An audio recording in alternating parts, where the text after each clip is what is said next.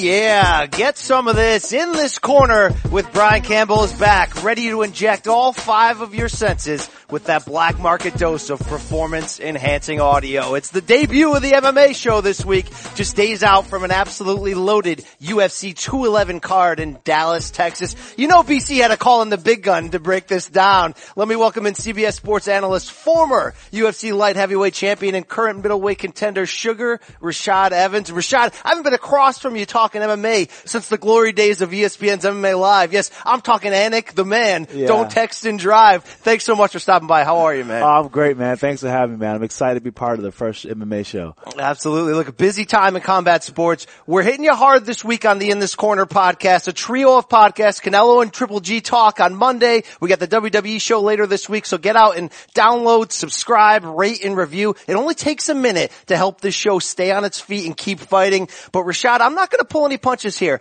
It hasn't been a banner 4-month start to 2017 for the UFC. It's been a bit of a hangover after such a record-breaking run last year. I mean, maybe that's expected. Last year, shattering pay-per-view sales, 5 pay-per-views that sold over 1 million. The company sells for $4 billion. I mean, Conor McGregor becomes a worldwide star. A lot of stuff happened in 12 months. Do you feel as a fighter that the buzz is worn down the first 4 months of this year, or is that a little overblown? I wouldn't say the buzz is worn down, but I think that we had to recalibrate ourselves and kind of rev up for what's to come in the next few months and into the summer. We want to knock the blockbusters out. You know, this one is an unexpected blockbuster, but it's at Dallas, so you want to make sure you bring your best. But you know, we got an international fight weekend. We're going to have a strong card there as well too. So I think we're just kind of revving up for what's to come. I think that's right. I think this card probably has the potential to be sort of the tipping point to set up with what you're saying. I mean, we know UFC 212 June 3rd, Brazil, strong looking card, but when you get into July, you start getting the International Fight Week card, that LA card at the end of the month. Yeah. There could be some big things on the horizon. So I don't want to put any undue pressure on this UFC 211 card, but it's pretty loaded. I mean, if you have a card that's set up to come through for you, does this activate the feel spot? Does this get you fired up just looking at this card? You know, it really does. It gives me goosebumps, to be honest. I got goosebumps as I'm speaking now because, you know, you have so many heavy hitters in this fight, and they're fighters who fight. You know, they're not strategists. They're fighters who go in there and they fight. Sometimes they throw the game plan out the window and they just go in there scrap. And that's what you want to feel, because what's going to happen is on Saturday when they come out and fight, they all going to feed off each other and the energy is going to be electric. Yeah. One guy's going to get a knockout, one guy's going to get a tap, but it's the energy that's going to be in the building and you're going to see some great fights. And sometimes it's like a chain reaction, right? Like you get a big knockout early on, it just starts to just pick up. You know, I've been on cards where it was just a complete, you know, everyone is getting knocked out and you really had to make sure you were warmed up and stay warmed up because you didn't know where you're going to go on. And I've been on cards where it was kind of like a dud and the energy was kind of low and every fighter come in and it went the distance. So it all depends on, you know, how it sets it off. But with a card like this and so many people so anxious to fight that really like to fight, I can't see how this card being that. Right. I mean, you know, there's an argument that the star power is a little bit down for the first half of this year, really only because the biggest names, McGregor, Rousey, John Jones, GSP, Nate Diaz, not expected to be fighting the first 6 months of the year. So maybe this card doesn't have huge stars leaping through it into your TV set, but maybe 5, 6, maybe 7 really important fights top to bottom that are sort of going to guarantee a bit of action, but also really important in terms of who's getting the title shot next, which is really, you know, what you like to see on this level. Yeah, for sure. You know, you don't have, like you said, the star parts, but you do have those hallmark fighters where you're just like, you know what, I'm going to tune in to watch this guy. And you do have everyone's favorite fighters on these cards. You know, you have the Eddie Alvarez, you got the Frankie Edgar, and you know, the Junior Dos Santos, and all those guys who really like, you know, when fight fans want to watch people fight, these are the guys I'm tuning in to watch. So it's Saturday night, 211, American Airlines Center in Dallas. Let's get right into this main event, a heavyweight rematch. We know a heavyweight fight can end at any given second. Heavyweight champion Stipe Miocic, Junior Dos Santos, the former champion, they'll do it again. We'll go back to that first fight. December 2015, a non-title affair. Junior Dos Santos wins a 5-round war, a bloody fight in which Stipe faded a bit late. There were different circumstances 2.5 years ago. They produced a very good fight.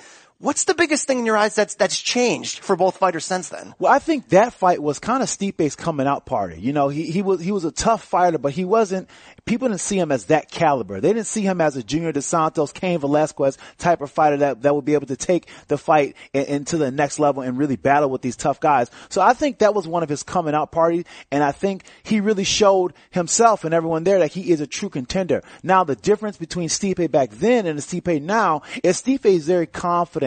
He believes in himself, his training and everything. Now he believes he's a champion. He is a champion, and he's going to fight like the champion he is. I wouldn't have bet if you asked me coming in on this. Miocic's actually older than Junior Dos Santos in this fight, you know, by a little bit less than a year. More mileage though on JDS. I mean, he's been around the block a few times. He hasn't fought in a year at this point. He's 3-3 since the 2012 title loss to Velasquez in their second meeting. I'm not sure, being honest, if Junior's really recovered from those two Cain Velasquez fights. It felt like it took a lot out of him. Yeah. Do you see a scenario maybe where his great chin could have possibly been his worst enemy, going 10 hard rounds against Cain there? Well, I don't care who you are in the sport. You know, the guys with the toughest chin, eventually it does fade. And it's like a video game. You watch a video game and you fight video game, and every single time your blood level goes down, and it's really hard for it to get back up. And that's the same thing with the fighter. You know, sometimes your fight life gets cut in half just by those battles that he had, and those battles with Cain really took a toll on his body, really took a toll on everything else. His mental preparation, because when you go in there and you battle and something that scary can happen where it's going to take almost a year to recover, it kind of messes you up, because in your mind it's like, oh man, do I have it in me tonight? And you may second guess yourself. So he has, when you're a battle tested fighter like that, it does wear on you. And that's why I think that Stipe does have the edge, just because he doesn't have those wars. I think since that fight, we've seen Stipe win the title. We've seen him run off 4 impressive TKO victories against really the biggest names in the whole division now. In that meantime, JDS, his last fight last April against Ben Rothwell, a 5-round boxing performance. I mean, it was a clinic. I think we just have to figure out, is that a little bit of fool's gold though? Because it kind of played into Big Ben's limitations of what he can do. We're not really sure coming in if it's a recharged or revitalized Junior, or if it's really that was a great matchup for him, because he had gone through that run where you take on a lot of damage, even in wins, alternating wins and losses. It's kind of hard to know coming in if he can be that same guy. How much of that is mental? Can you have a mental revitalization in your 30s where you take some time away from fighting and it's just that rest and recharge that you need? I think you definitely can take some time away and revitalize your senses and just your skill level and everything. In that fight, when you watch him fight, dismantle Ben Rothwell, Ben was on a roll. He was steamrolling everybody. And one thing you've seen in JDS, he was very, very patient. And it's unlike I've seen him before, but he was very patient with his striking. And he wasn't only looking for the left hook like he normally catches people with. He was very patient, looking for uppercuts, and just more of an opportunistic boxer, looking at Ben Rothwell's holes and capitalizing off them. And you've seen a more mature, more patient fighter. So I think that, him training at American Top Team, he's taking some time to himself. He really worked on the areas that he felt like got him in trouble before. Right. And I think he's a stronger JDS. And in that first fight, I think the only thing that maybe we talked about his coming out party being Stipe, but the only thing that held him back, I don't know if he was ready for a 5-round fight. So that may have been the best loss he could have taken in terms of teaching him, right? In terms of preparing him for what it's going to take at this level. He hasn't needed to go the 5-round limit since then, but you gotta feel like that bout, the first one, taking that loss was important in producing the Stipe we've seen today. Yeah, I definitely think that, that first fight when they fought and they went 5 rounds and JDS gave him everything he had and he was still standing, and he wasn't really, it wasn't even thought that it was even going to be that close, to be honest, when I looked at the fight on paper.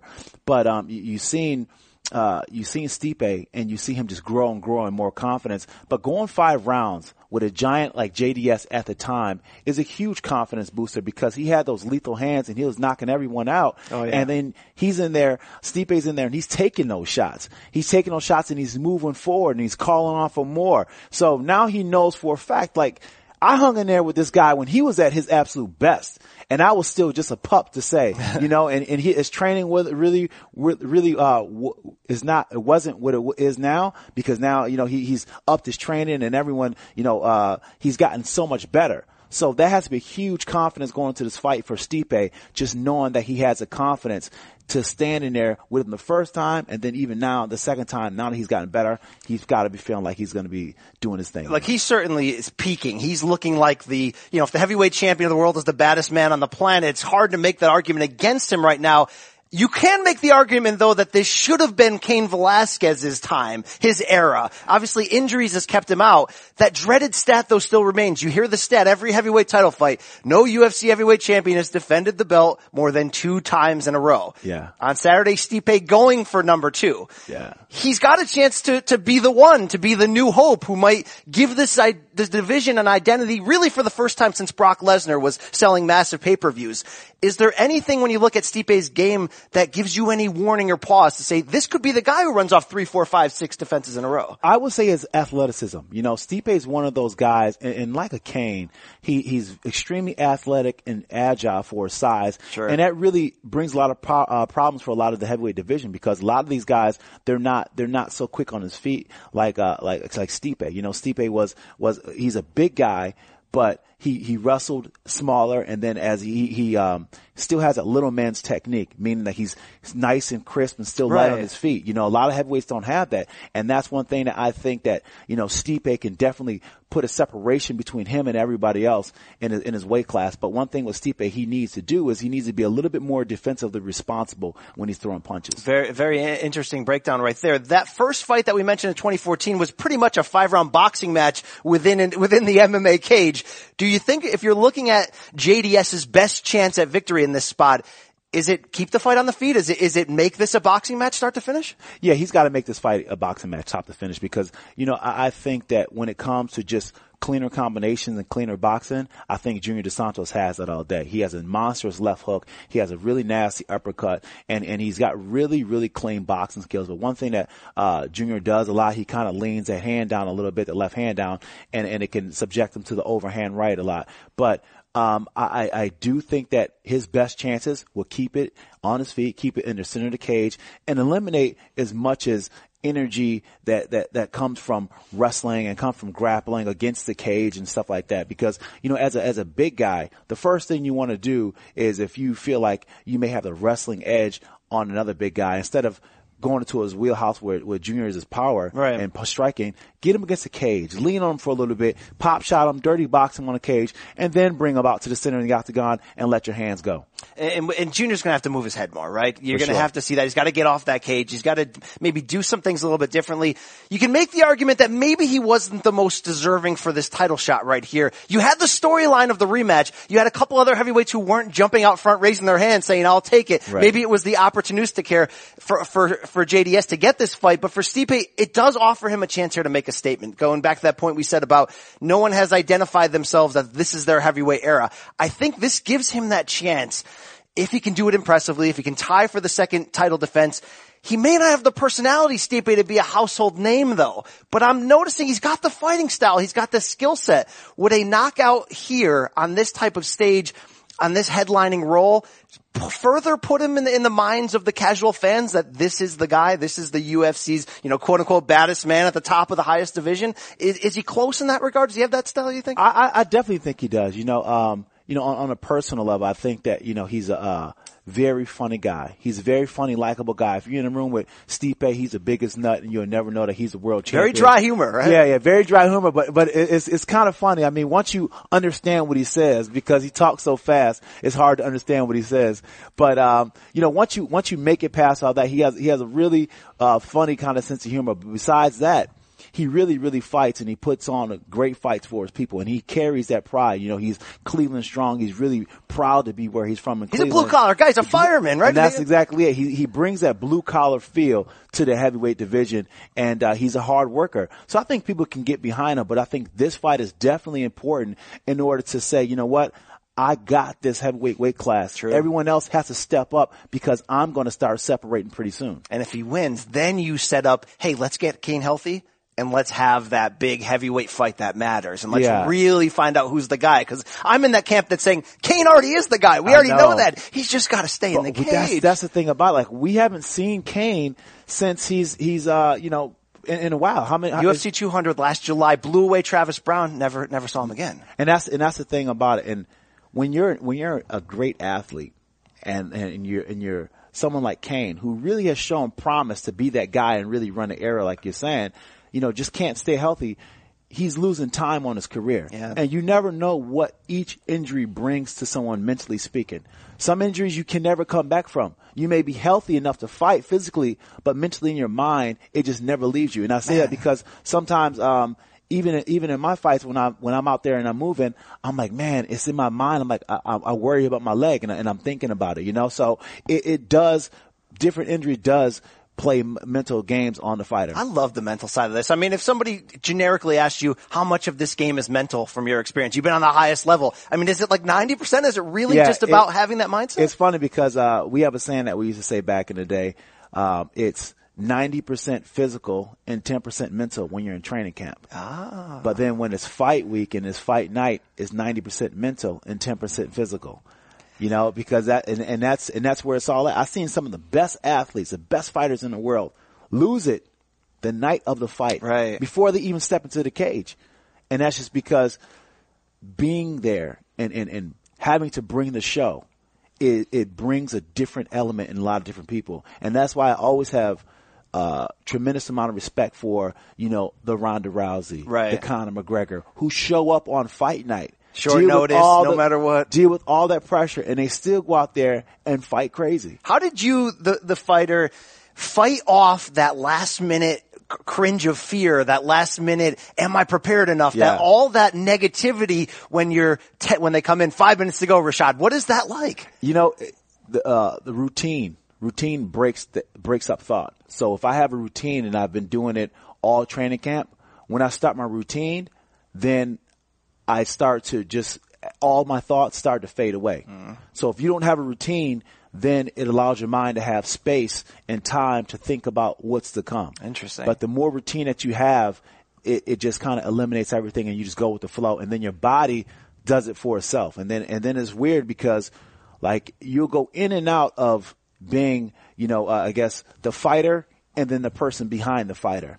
And the person behind the fighter is the one who analyzes every single thing. Am I ready? And has the questions. The fighter is always ready because you train 10 weeks for it, So you got to put on that hat. You got to slip into put on the hat. So it's like fooling yourself, right? I mean, like fake it until you make it. That whole thing is real, right? For sure. And you just kind of like, when the person shows up, you're like, nah, the fighter's like, I got this. I'm good. Yeah. I got a nice sweat going. I'm hitting the mitts really good. I'm cracking. My feet feel really good. So that's when we call Sugar in from the bullpen. That's Rashad might have a couple of doubts. Rashad's realistic. He's like, I got this going on. No, Sugar's like, no, we're going out there. We're taking care of business. Oh yeah. There's been times where I'm ready and I'm in the zone and Sugar's out and he's ready and I'm in a cage and then Rashad will show up and I'm like, man, I can't feel my feet.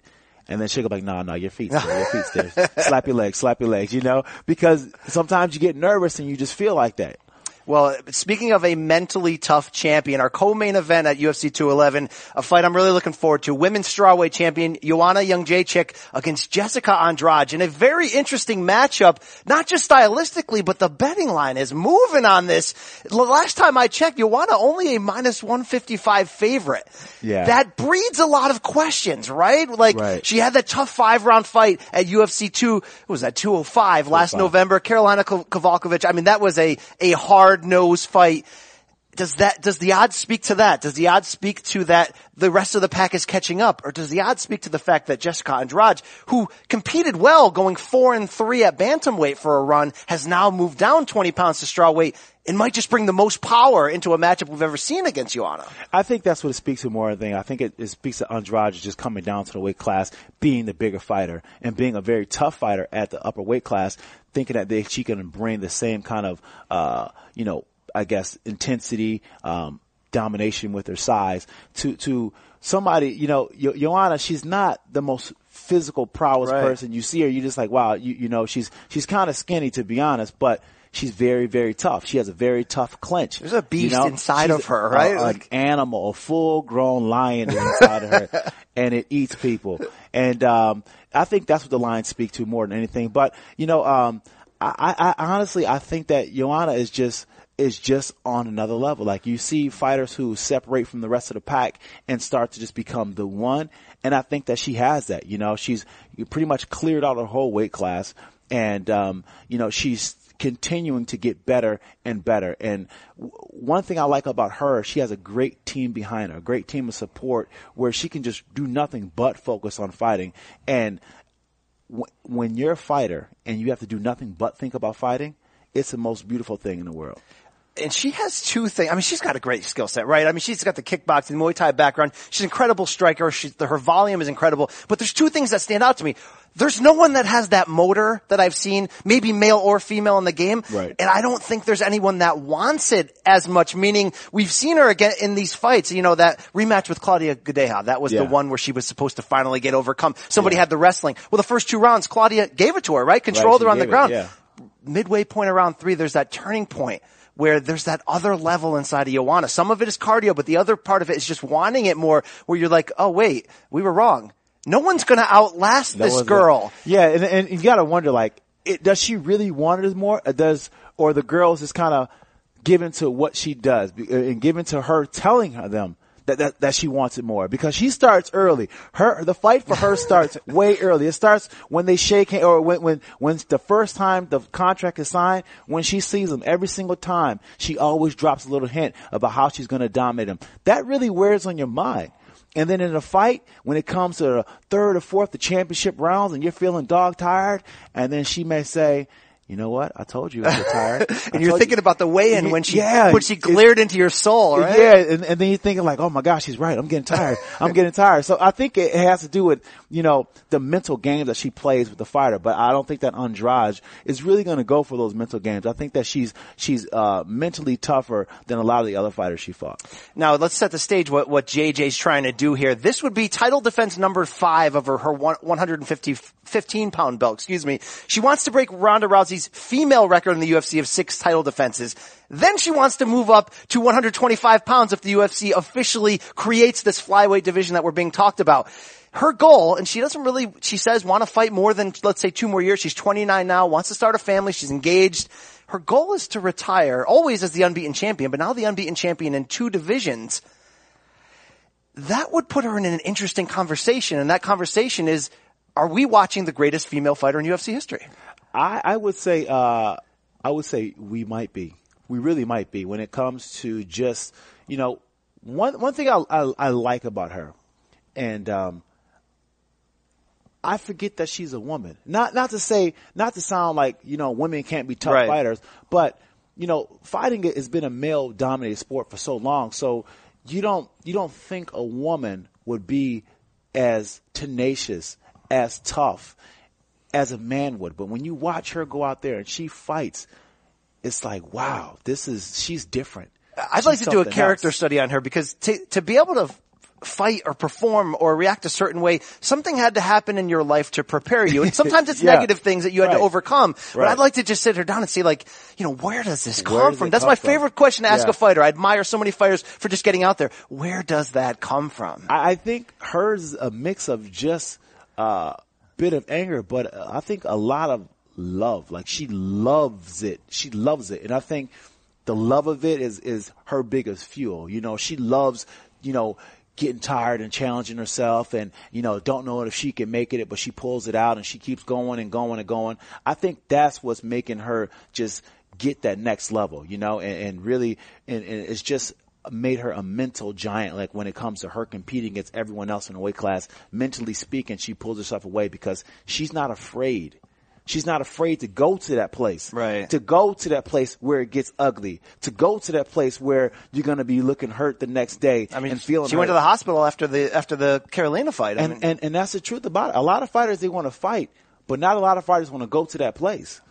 It's like the great distance runner, the late Steve Prefontaine used to basically say, it's not about who's faster, it's just about who wants it more. Who's willing to endure the pain to get that. That's a very good way to break it down. I feel a GSP vibe sometimes from her, you know? You know, she's not afraid to go 5 rounds distance. She's maybe not going out there and finishing people like she did a little bit earlier. There's sort of like the maniacal preparation, the well-rounded game where, yes, she's maybe a little bit better in this the category, but anytime a specific person, a wrestler, a kickboxer, a judoka comes at her, she can handle any kind of thing. And that's one thing that I like about her. She handles all styles. You know, at one point, I thought that in order to beat her, you really got to just beat her up on the ground. But then, you know, she had fighters get her on the ground and beat her up, and she got back up and she did her thing. And now she's actually getting pretty good at wrestling. Her takedown defense is getting really hard, and she's getting really hard to put in those uncomfortable positions where she's not dominant. And, you know, sometimes she doesn't get the finish. But what I always like is she's always looking for the finish. Yeah. She's hunting for the finish, and she'll bloody somebody up trying to get it. Well, Andrade can punch. We know that. We know they've trained together in the past. They used to share the same manager.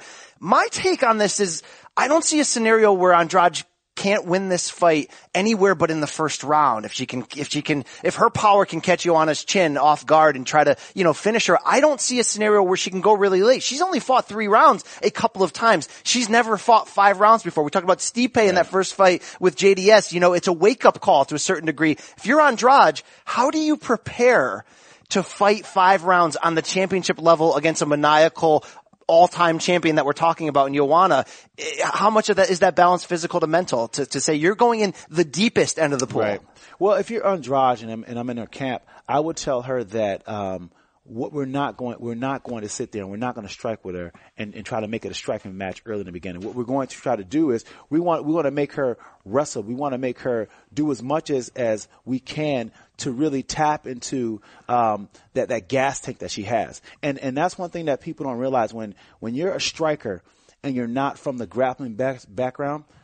If I make you grapple, it taps into that gas tank because you're using energy that you don't normally use. And sometimes when you're wrestling and you really don't know how to, you expend energy in ways that a good wrestler wouldn't do. So you waste energy. So Andrade needs to take it to the ground or even just take it to the cage. Beat her up on the cage. Don't let her get into her rhythm.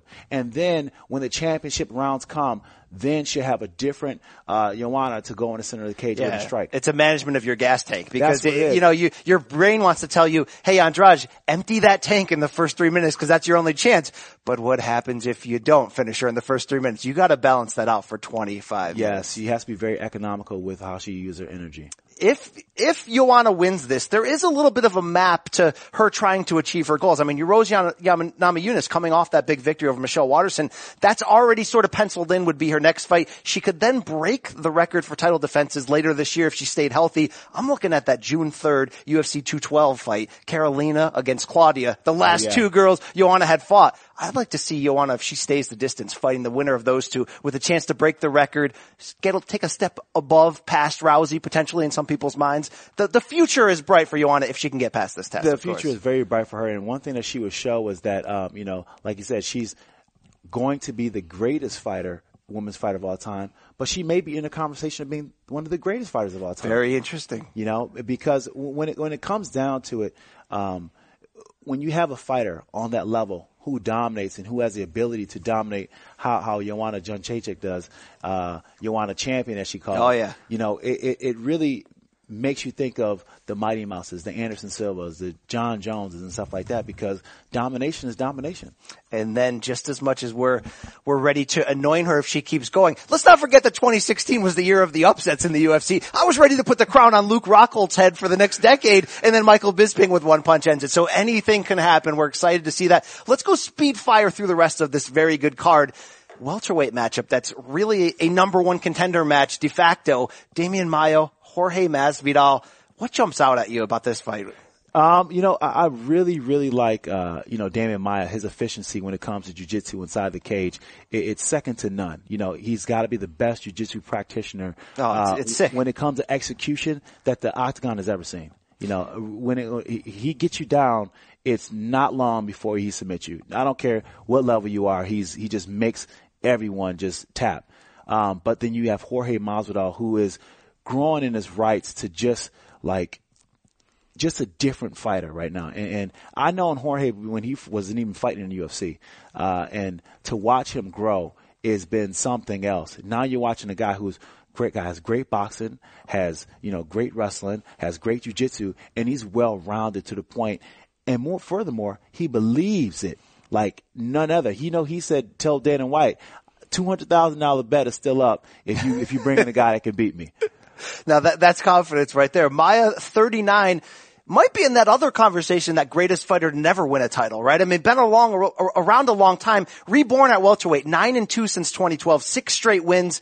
Is he taking, though, even though this is the number one contender fight, is he taking too much of a risk here in taking it, knowing he's essentially already on deck and the bullpen potentially? It reminds me of Jacare Souza just last month, taking that fight against up-and-comer Robert Whittaker when, if he had done what Luke Rockhold is now telling everyone in your middleweight division to do, don't take a fight. Sit back and let them bring the title fights to you, that's to your own peril.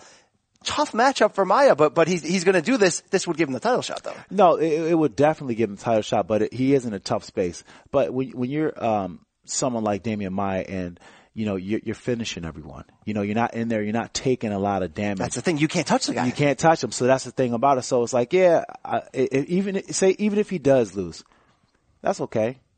In a couple fights, by the time the welterweight division work itself out, he may be in line for another title shot again, even if he does lose one. So it's not like necessarily the end if he loses this fight. He just may lose to a hungrier fighter, but he has a technique and ability to separate himself up from everyone else in the 170 division because he has such good jiu-jitsu on the ground. When he gets you on the ground, it's over. And it surprised me that Masvidal is the betting favorite in this one. 3-fight win streak. The statement KOs against Ellenberger, against Donald Cerrone earlier this year. I didn't see that one coming. I wasn't convinced that maybe he's on this level. Vegas thinks he is, though. You know what? I think he is, too. I think when I watch him, completely destroy Donald the way he did, it gave me pause to be like, you know what, this guy, he's on something different right now. He's mentally believing it. And like we were talking earlier, it's all about the mental preparation. How much do you mentally believe it? And he mentally believes it, and physically on another level. It seems like everything is coming together for him. He's always had some great people in his camp, great training partners. And now it seems like everything is coming together. I can't wait to see how that one plays out. A featherweight bout. Wow. A fantastic crossroads matchup. Frankie Edgar, Yair Rodriguez. Oh, man. 2 questions are going to be answered here. Does Frankie still have it on the elite level? And is Rodriguez ready for this level? Man, you could not ask for a better fight to find out which direction 2 guys are going. I mean, this is deep end of the pool if you're Yair Rodriguez, for all the great crazy strikes that you can bring out at any moment. This isn't BJ Penn out there. This is still Frankie Edgar who's got it, right? Exactly. And this right here is my fight of the night. I really like this fight because you have the action of Frankie Edgar, who has the ability to strike, but at the same time, his transitions from his striking to his takedowns are really unlike anybody else. I put him on a level of GSP when it comes to his striking and his takedowns. And he has a really good coach in Mark Henry behind him who, their game plans are just absolutely something else. And if you ever watched them train, I was in New Jersey and I watched them train for a while, and they don't call combinations. They have a playbook like you'll see you'll see the quarterbacks in the NFL do, and Mark Henry has a sleeve and he'll call a play. And he calls it, and Frankie Edgar, he listens as he's doing it. And no one else knows what they're talking about but the 2 of them. And he executes these techniques like this.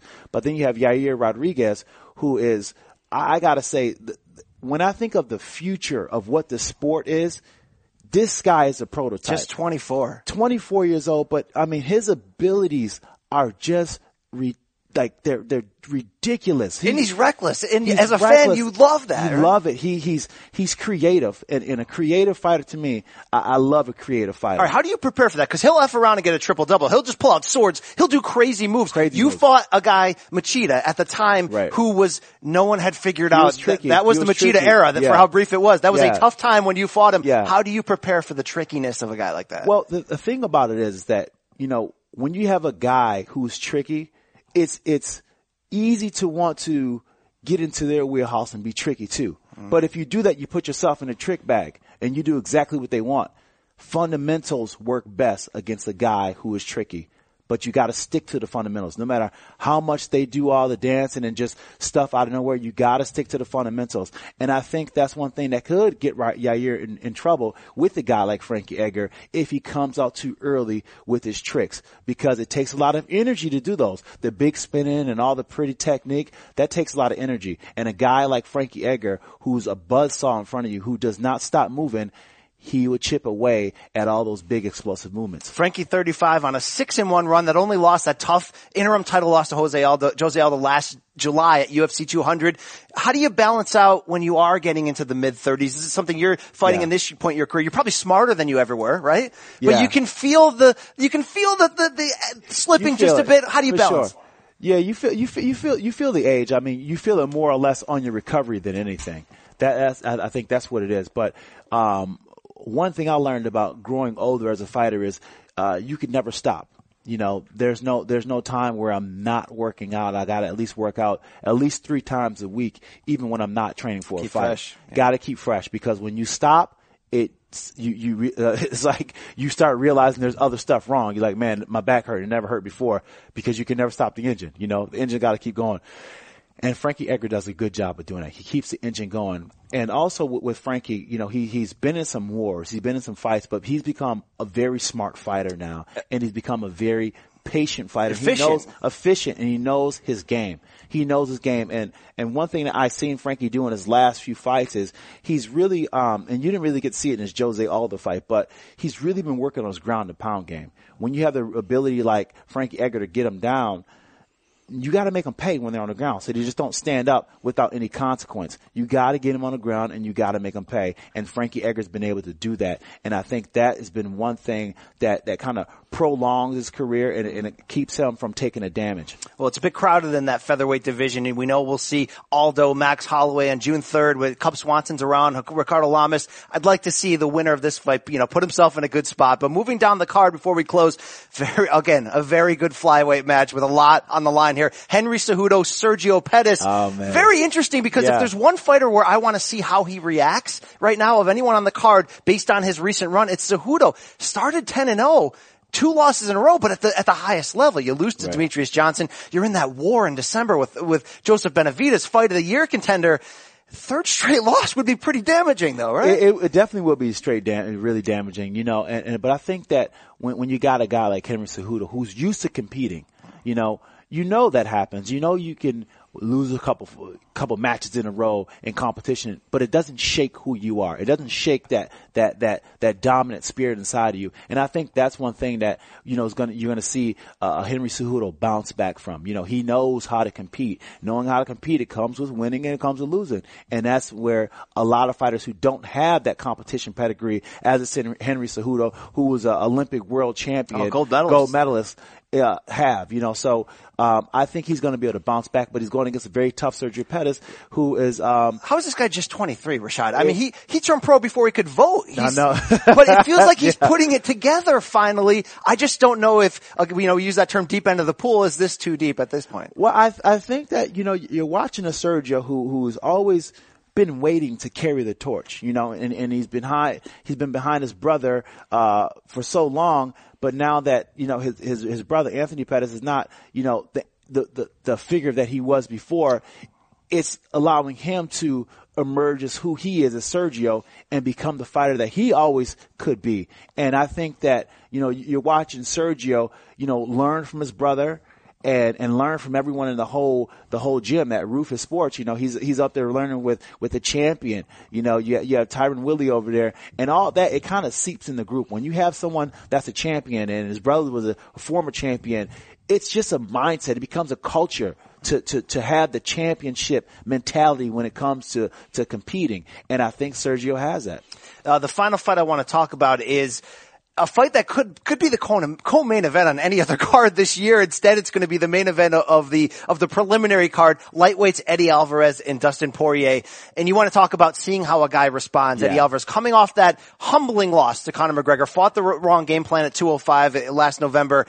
Now he's back in a very tough fight. Look, I'm going to be honest. When Eddie came from Bellator, I didn't think he would be as good on the UFC on this level. We know he's very vulnerable, puts forth some action fights.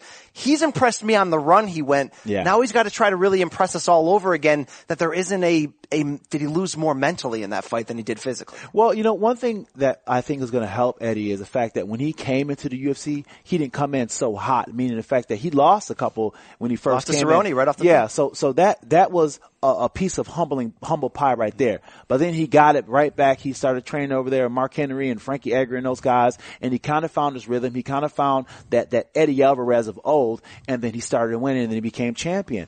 Now he got humbled again against Conor McGregor, and that one was a very tough one because he was embarrassed for it, to say the least. But he faced that. He faced those feelings and he faced the embarrassment of it all, and he's ready to get back out there. So with all that said, I think that Eddie returns back to the Eddie that got him to be a champion and learn from that mistake. But then you're going against a guy in Dustin Poirier who is, I really, really like to watch this kid fight. He's one of my favorites to watch fight when he comes. When he's focused. When he's there, yeah. When he's focused. It's a wild card. But sometimes you just never know what Dustin you're going to get that night, and he can get dragged into wars too quickly sometimes. Yes. And sometimes he favors a brawl, and he can brawl, but I really like his technique enough that he can dictate it and kind of stay on the outside and really pick guys apart, because he's when I watch him, he's technically really, really sound, and he's really fun to watch. But he can't get lured into one of those brawls. And I think that will be a shortcoming in his fight if he gets lured into a brawl with Eddie. We just broke this thing down. I mean, Rashad, top to bottom, there's a lot of really good fights. We got the debut of David Branch coming in from World Series of Fighting. A lot of guys making the leap, right? Justin Gaethje. I mean, you're going to start to see Marlon Moraes. You're going to start to see a lot of big names getting their UFC test right off the start. That'll be fun to watch. On the way out, though, a little bit unrelated to this card, your division, you got a lot of people talking. You got a lot of people saying, man, I'm unhappy with the matchmaking. Bisping and GSP are holding things up for everybody. You're also a guy who's looking to get back in there. Was that the wrong decision to announce Bisping GSP prematurely when now George is saying, I need until October? Everyone's just standing around. Well, here's the thing about it. And it's a really tough thing to do, because we're unlike a lot of different sports, and to really put us in a category as far as like, okay, rankings, this means this means this, and this means that number one has to fight number two. It's kind of hard when you're a promotion like the UFC, because we are a large part entertainment as well too, and we kind of like on the, I guess, like a WWE type. Not saying that we're not real, not scripted, but you want to hype it. You gotta. So there's a bit of that side in it too. There's a bit of entertainment side to it. So sometimes the promotion will err to the side of pure entertainment versus on the sports side of, okay, this what needs to happen. Does there need to be a better balance between merging those two? I do think so. I think there's a happy medium, but sometimes they go too far to the left with making it too entertaining, and then they need to kind of stay, because at the end of the day, what are the rankings for if we're not going to fight by the rankings? Exactly. And are you going to put the Band-Aid of an interim title to fix it one time, but what does that do long term? Yeah, and that's the thing about it. It kind of makes the sport lose credibility if there's too many instances where it's about the entertainment rather than about, the sports side, which is the rankings and the proper development of any sport. Number one goes against number two, and that's just the way it should go. But I think there's a happy medium, and I think that with the UFC, I think they can blend it a little bit better. But when you're a sport like UFC, and you guys got new owners and everything else like that, there's a lot of moving parts right now. So they're doing their best to try to make sure that they keep people engaged. A very, very fair and honest response. On the way out here, let's just look at the main and co-main predictions. Dos Santos, Miocic 2. Who you like in this heavyweight main event? I like Stipe. I think Stipe, he finds a way to get it done. I don't think it goes past the third round. I think that he's going to get it done on his feet. Stipe does have to be a bit a lot defensively responsible in his striking, especially with JDS, who is a sharpshooter, and he can catch him with that left hook. So.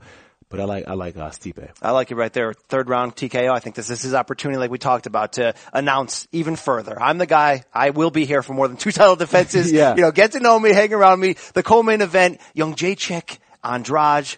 Despite what those betting odds say, you like JJ one more time? I like JJ. I like young Jedrzejczyk because I think that, you know, she is just a different level. And I think that she's one of the fighters who has pulled away from the pack, and I don't think there's nobody's going to catch her. Yeah, if this fight gets 3rd, 4th, 5th round, it's just going to favor JJ. I mean, you give Andrade room to surprise you, right? I mean, you got to have your first 5-round fight eventually. You got to to showcase whether you can do it. I like young Jedrzejczyk again, but Rashad, thanks so much for stopping by, man. We broke this thing down top to bottom. You know what I'm saying? I recommend and advise everybody out there. You hear something, you see something, say something. Get out there, subscribe, rate, review, all that good stuff in this corner with Brian Campbell. Coming at you, a triple threat of podcasts this week. More to come in the future. Hopefully you'll be hearing Rashad's voice again one more time in the future as well. Thanks for listening. We'll see you next time.